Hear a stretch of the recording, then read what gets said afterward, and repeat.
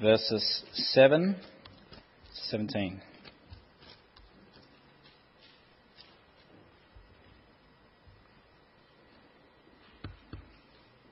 1 John chapter 2, verse 7. Dear friends, I'm not writing you a new command, but an old one, which you had since the beginning. This old command is the message you have heard.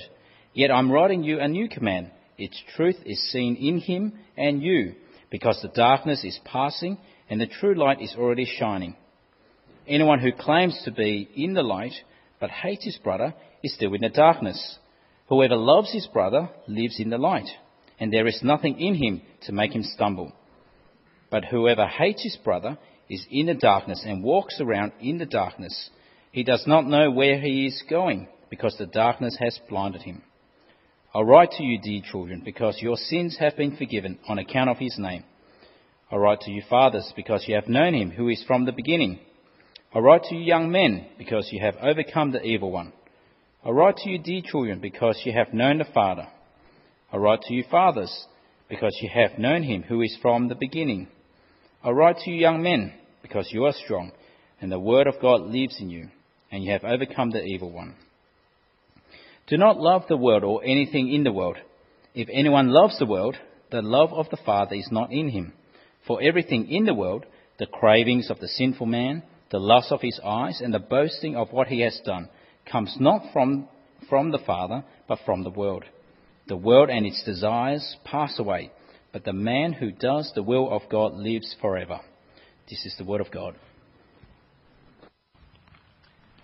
Well, good evening, everyone. I hope you can hear me.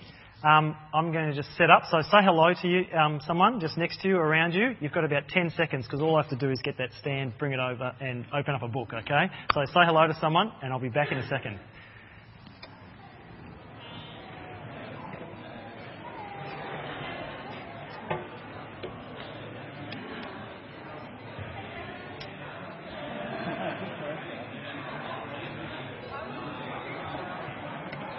Well, you'll be able to continue those conversations afterwards. Seriously, I didn't have to do much. And tonight, it really is great to see you tonight here. And I say that literally because the last few times that I've been here, I've had my old glasses. I've got new glasses, and I can actually see what's in front of me here, my notes, and I can see you too. So literally, it is great to see you. But there is a danger because in the past, you've just been a blur, and I've assumed you've been interested, and now I'll know for sure. So let's just pray before we start, and then we'll have a look at what God's Word's saying to us tonight. Heavenly Father, we thank you for the wonderful opportunity it is to come to your Word. We pray that you would give us open eyes, open hearts to hear what you have to say to us tonight. And we pray that by your Holy Spirit that you would speak to us, convict us of things in our lives that perhaps we need to change. And we ask for those tonight who don't acknowledge you as the Lord and Saviour, that you would speak to them. So we pray all this in Jesus' name. Amen. If I asked you, what's the first word that comes to mind when I say the word Nepal or Nepal? What's the first word that comes to mind? Would it be mountains? Would it be mountains? Would it be Mount Everest? Mount Everest's in the background there somewhere. Would it be Sherpas? Or would it be Kathmandu? Well, I was there recently, and some of the words that come to my mind are the words cheap, fake, copies. The people and the mountains are real, but so much stuff isn't real. They're only copies of the real thing. I mean, check out my so-called North Face jacket and my so-called, hiking boots. They're just cheap copies. And have you ever stopped to think about how much stuff around us is just cheap and fake and copies? If you go to a market in Melbourne or you go to Asia, you'll soon realise that there's so much stuff, clothes and watches and sunglasses. They're just fakes. They're just copies of the real thing. And sometimes it's hard to tell the difference between the fakes and the copies. The copies sometimes look really genuine. But if you have a look at my so-called North Face jacket, you'll notice there's some plastics coming off the side here. After about 3 times I wore these shoes, I had to glue them up. They're fakes. And you see, a genuine item has certain qualities that set it apart from the fakes, from the imposters. And if you want to find out what's genuine and what's a fake, there's always something, some sort of test that we can do so that we can tell what's genuine and what's not. And this is what we're going to find in this section of the Bible that we're going to be looking at tonight. We're going to be looking at tests that show the difference between a genuine Christian and a fake Christian, those pretending to be Christians. And we're also going to see how serious it is to be a fake Christian. You might have bought something that's fake, just a copy, and it didn't last very long, but it doesn't really matter because you probably didn't spend that much money on it. But fake Christianity, this is something serious, and the consequences are serious. We've already seen in this letter that we're working through in the last few weeks, we've already seen some tests between a fake Christian and a genuine Christian. The first test was whether we walk in darkness or whether we walk in the light. And that was in chapter 1, verses 6 to 7.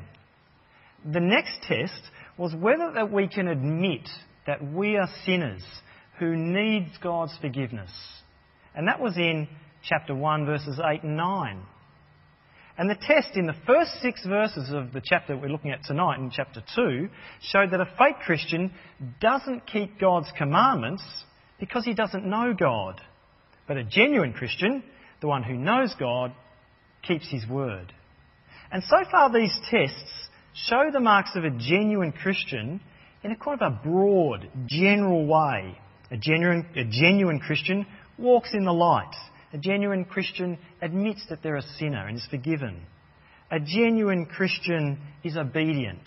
But tonight, we're going to narrow in on some of the genuine marks of a Christian. And we're going to look at the love test. Now, the love test. I know that sounds perhaps like a 1980s TV game show or something, but that's what we're going to do. These verses from 1 John chapter 2, verse 7 and onwards are all about love. They are tests of our love.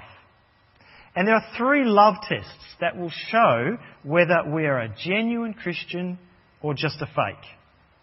Do we love other Christians? Do we know God's love? And do we love the world? The first test is, do we love other Christians? If you're a genuine Christian, one of the marks will be your love for your brothers. And when we hear this word brothers, we read it here, it means all other Christians. It's not a gender-specific thing. And we see from the outset that John expresses his love for his readers by calling them dear friends or beloved. And then he says that this test about love, this love test, it's not new. The commandment to love others is an old one. And it's something that they've known about ever since they first became a Christian. If you read with me in verse 7 there, it says, "Dear friends, I'm not writing you a new command, but an old one, which you had from the beginning. This old command is the message you have heard."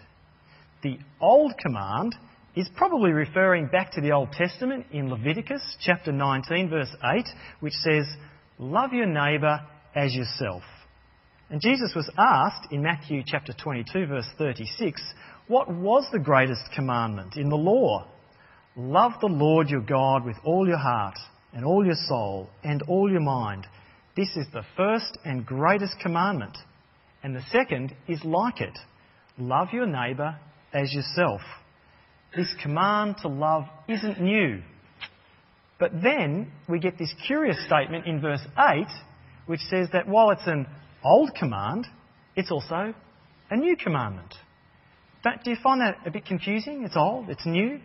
How can something old also be something new? John seems to be contradicting himself. So what are we to make of this?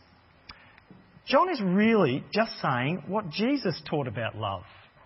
Jesus said to his disciples in the Bible reading we had earlier on, in John 13:34, that he was giving them a new commandment to love one another. "As I have loved you, that's how you are to love one another." The newness of this command to love is perhaps best understood by the fact that its truth is seen in him, that is, Jesus. Can you see that in verse 8? Yet I am writing you a new command. Its truth is seen in him. The word truth here really means something like truly expressed. So when we read this new commandment, it's saying that love finds its true expression in Jesus Christ. Just imagine living in ancient Palestine in the time and witnessing the life of Jesus. You see Jesus healing diseased outcasts, speaking with Samaritans, even Samaritan women, eating with tax collectors, welcoming children and forgiving his enemies. This would have been completely shocking. No one ever loved like this before. As a commentator I was reading during the week, and his name's David Jackman, and he said, for the first and only time in the history of the world that the command was lived out in the human life of Jesus Christ with a depth and reality no one would otherwise have ever glimpsed or imagined. This new command to love was truly and genuinely expressed in the life of Jesus. But here's what some of you might find surprising. In the middle of verse 8, it says that it's not just true in Jesus, but its truth is seen in you. It's saying that these Christians that John's writing to are reflecting what it means to live out this command to love. Don't you find it amazing when people of different cultural backgrounds and social status and age and education, they get together because they love Jesus? That they can love each other? And that's the test we find here. And that's the test. We're meant to love each other because since the time that Jesus came to this world, we are now living in a new age. An age where everything that's wrong with this world is in the process of passing away. If you look all around at this broken world, this sinful world, you mightn't think that the darkness is passing. You might think it's increasing. But we have an assurance that when Jesus returns, the darkness of this world will completely pass away and the perfect light of Christ will rule. Now, as we look at verses 9 to 11, we read what one of the specific marks of genuine Christianity looks like. It's easy to say you're a Christian, but what if you hate other Christians? What if there are people in this congregation that you haven't spoken to for months or years? Are there Christians that you gossip about or you put down? Are there Christians you just can't forgive them? Verse 9 says that anyone who claims to live in the light but hates his brother is still in the darkness. These verses aren't saying that we should only love other Christians or that we can hate non-Christians. We know that's not how Jesus loved. It's a reminder that there's to be a special, particular love for other Christians. We were reminded tonight when John introduced the service that we should love each other, other Christians, because the church should be a foretaste, a glimpse of what heaven will be like. Remember what Jesus said in John 13:35? The way you love one another is how people will know that you belong to me. We can see in verse 10, when a Christian loves, it says he is living in the light, and this won't be something that trips him up or gets in the way of following Jesus. Verse 10 says, whoever loves his brother lives in the light, and there's nothing in him to make him stumble. It's the person who is in the darkness that stumbles. You know what it's like when you get up in the middle of the night and you've left stuff over the floor and your wife's rearranged the furniture and you can't find the light switch. You stumble because you're in the darkness. But the Christian who loves his brother is living in the light. This is a mark of a genuine Christian, and this doesn't cause him to stumble. So, what if fake Christians hate genuine Christians? Fake Christians hate because they're in the darkness. They're blind to God's love. They're blind to His truth and His forgiveness. And they keep on hating, and eventually they become blind. That's what it's saying there in verse 11. Have a look at that. But whoever hates his brother is in the darkness. He does not know where he is going because the darkness has blinded him. This is what can happen when a person is surrounded by people who hate other people.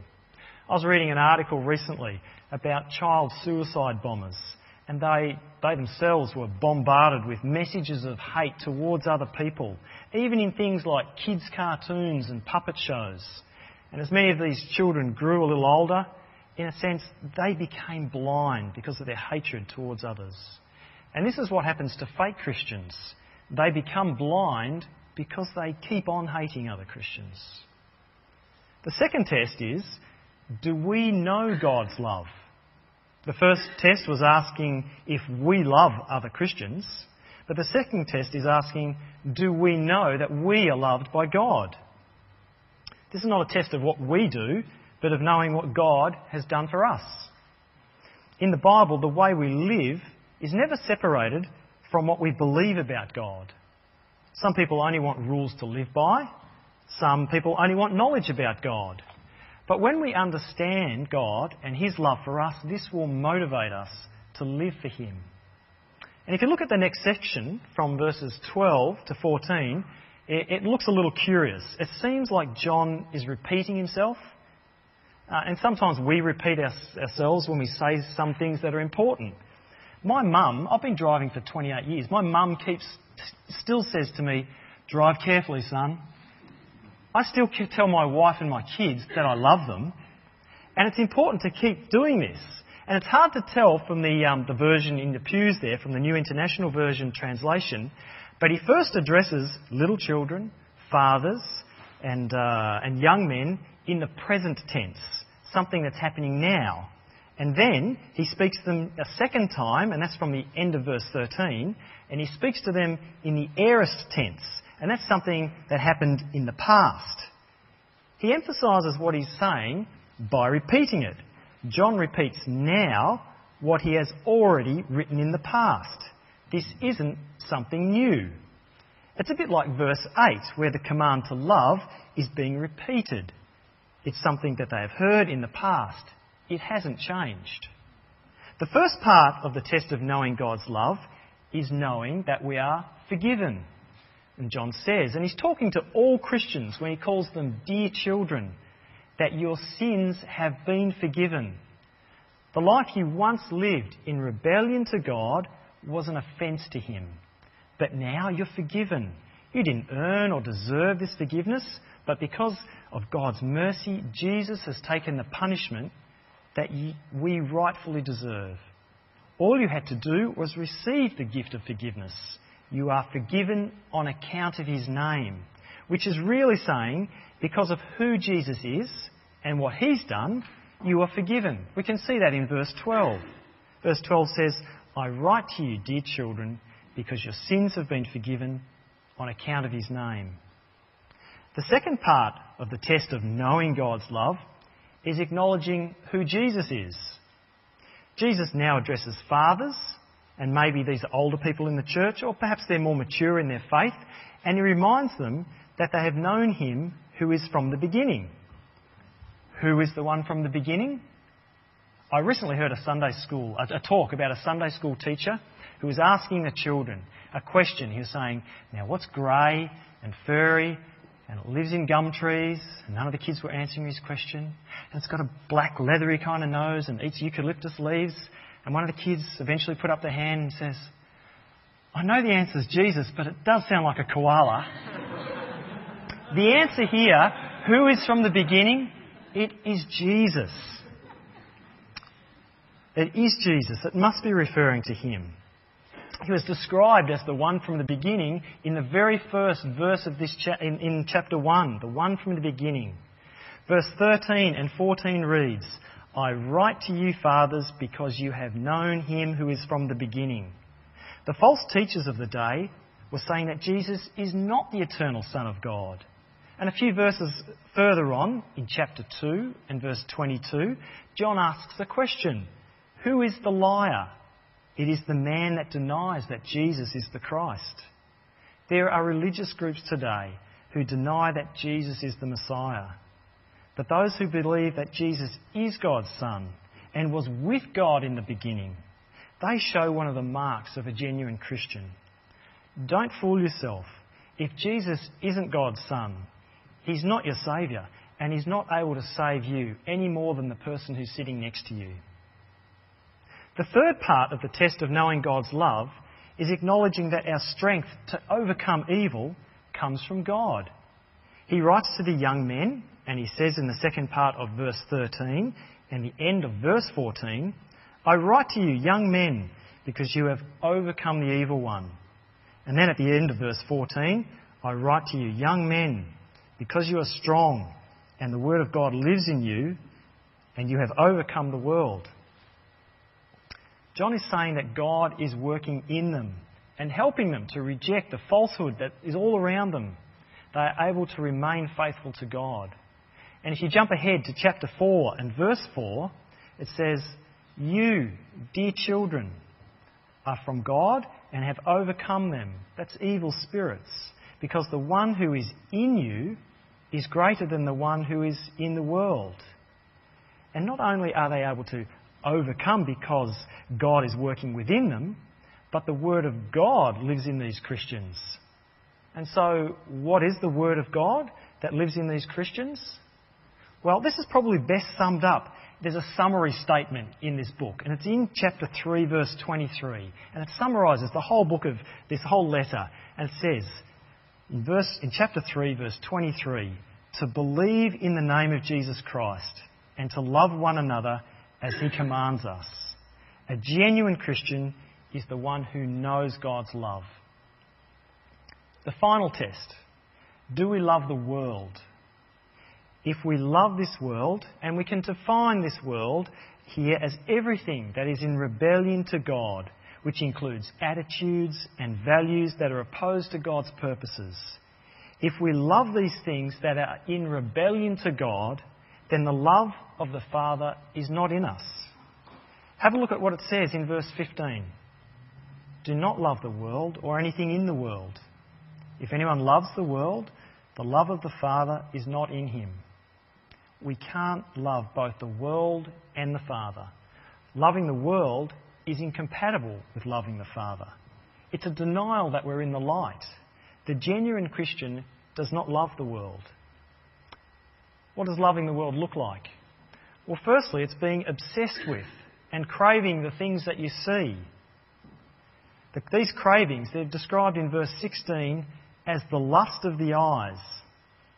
Have you ever ridden your bike along the Yarra River, just near the city, and seen all those massive houses and apartments, and the luxury cars, and the boat tied up to its own private jetty, those fancy entertaining areas? And you think, oh, these people must have impressive careers. Do you crave these things? Do you crave those expensive, fashionable clothes that only very wealthy people or models wear? Those overseas holidays? A relationship with a non-Christian? Craving what you see is part of what loving the world looks like. Loving the world also means that we let others know how much this world means to us. It's boasting about what we have.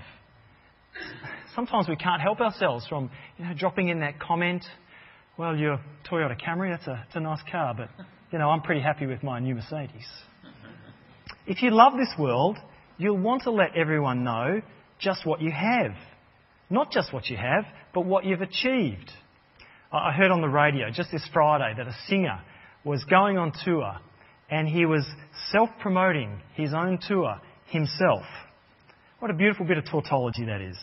One of the marks of loving the world is going on a lifelong tour of self-promoting your achievements. If you think about it, you have to ask, where do these cravings come from?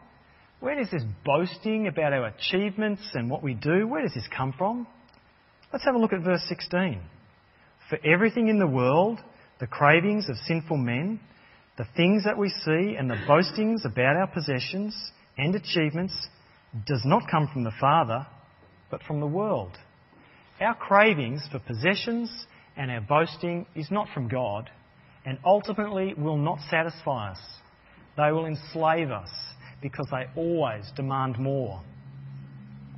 And we're given one other reason why we're not to love this world. This world is only temporary. If you were at the Belgrave Heights Men's Convention last Friday night, and that would exclude all the women, so you weren't there, I know that, we heard that everything in this life is only a breath, and then it's gone. Back in verse 8, it said that the darkness of this world is passing away. How can something that won't last bring lasting meaning and purpose to our lives? It says in verse 17, if you have a look at that the world and its desires pass away, but the man who does the will of God lives forever. If we're honest with ourselves, we know that nothing this world offers will satisfy us because it just doesn't last. What will last forever are those who do God's will. They will live forever. So, do you pass the love test? Are you the genuine article, or are you a cheap copy? Do you love other Christians? Do you show the marks of a genuine Christian by the way you love? Loving others isn't easy, is it? Loving people is costly. It costs time and money and reputation and our strength, and often there seems to be no return. I do love hearing about those unseen acts of love in this church. When someone takes a Christian brother or sister to a medical appointment because they think they need support and they don't want to be alone. When someone sacrifices a day's pay to spend time reading the Bible with them and praying with them. When I'm in the car park and I see people who have gone out of their way to pick up some old people who can't drive themselves anymore and who want to come and worship with us. These are the marks of a genuine Christian passing the love test. But perhaps you're different. There's something different between what you say and what you do. Maybe you're a cheap copy. And remember, there's a danger of being a cheap copy, a fake Christian. The fake Christian lives in darkness, hating other Christians. Do you need to go and speak to someone and ask them to forgive you for the way you've been treating them? Do you need to put aside some time to do something for someone else? Do you need to open your home to someone in particular and so that you can mend a broken relationship? We are being urged here not to be like those fake Christians who claim one thing but live out something else. The second test was, do you love the world? This is another test that shows whether you're a genuine Christian or not. Are you flirting with this world? You can say you're a Christian, but maybe you're really just having an affair with this world. What are you looking forward to? Your new home or the new home extension? Your promotion at work? Your next extravagant holiday? Your new wardrobe? What do you invest most of your time and money into? A good test is to look at your schedule on your diary and to look at your bank account. The things you see, the things you have, the things you do will all pass away. They're just a breath. Everything we see and have and do, they're all gifts from God. We need to be thankful for all these things without craving after them and making idols of them. And if we're to have any hope of passing the love test, we need to fully grasp the extent of God's love for us. It's knowing that we're forgiven by God that must motivate us to love others and not to love this world. Let me ask you, do you know God's forgiveness? Do you know that when you hate others, when you live for everything this world offers, this is an offence to God? Do you know Jesus, the one from the beginning who came to earth and overcame evil for us, who died the death that we deserve? We can be strong and love others and refuse to love this world, but only if we trust in what Jesus has done for us. This is what knowing God's love for us means. It probably won't be too long until I have to throw out my cheap, copied, fake clothes. I might be able to fool some people, but there's going to come a time when they're going to fall apart and I'll put them in the bin. And if you're a fake Christian, you might be able to fool some people, but you cannot fool God. The test of your love will expose what you really are. The difference with my cheap, fake clothing is there's no way I can change what they are. They will always remain cheap, fake copies. But the great news of the gospel is that if you know you're a fake Christian and you're failing the love test, God can transform and change you from a cheap copy into the genuine article. If this is you tonight, it's my prayer that you will receive God's forgiveness so that God can transform you. It's only then that you'll be able to show the marks of a genuine Christian. Let's pray. Heavenly Father, we thank you that your word speaks to us so clearly about what it means to follow you and to be a genuine Christian. We pray that you would help us to live out what you call us to be, that we won't be fakes, that we'll be genuine in all that we say and do. When we say we love you, we pray that you would help us to love each other and not to love the things of this world. Help us to know your forgiveness and fully grasp this. We pray this in Jesus' name. Amen.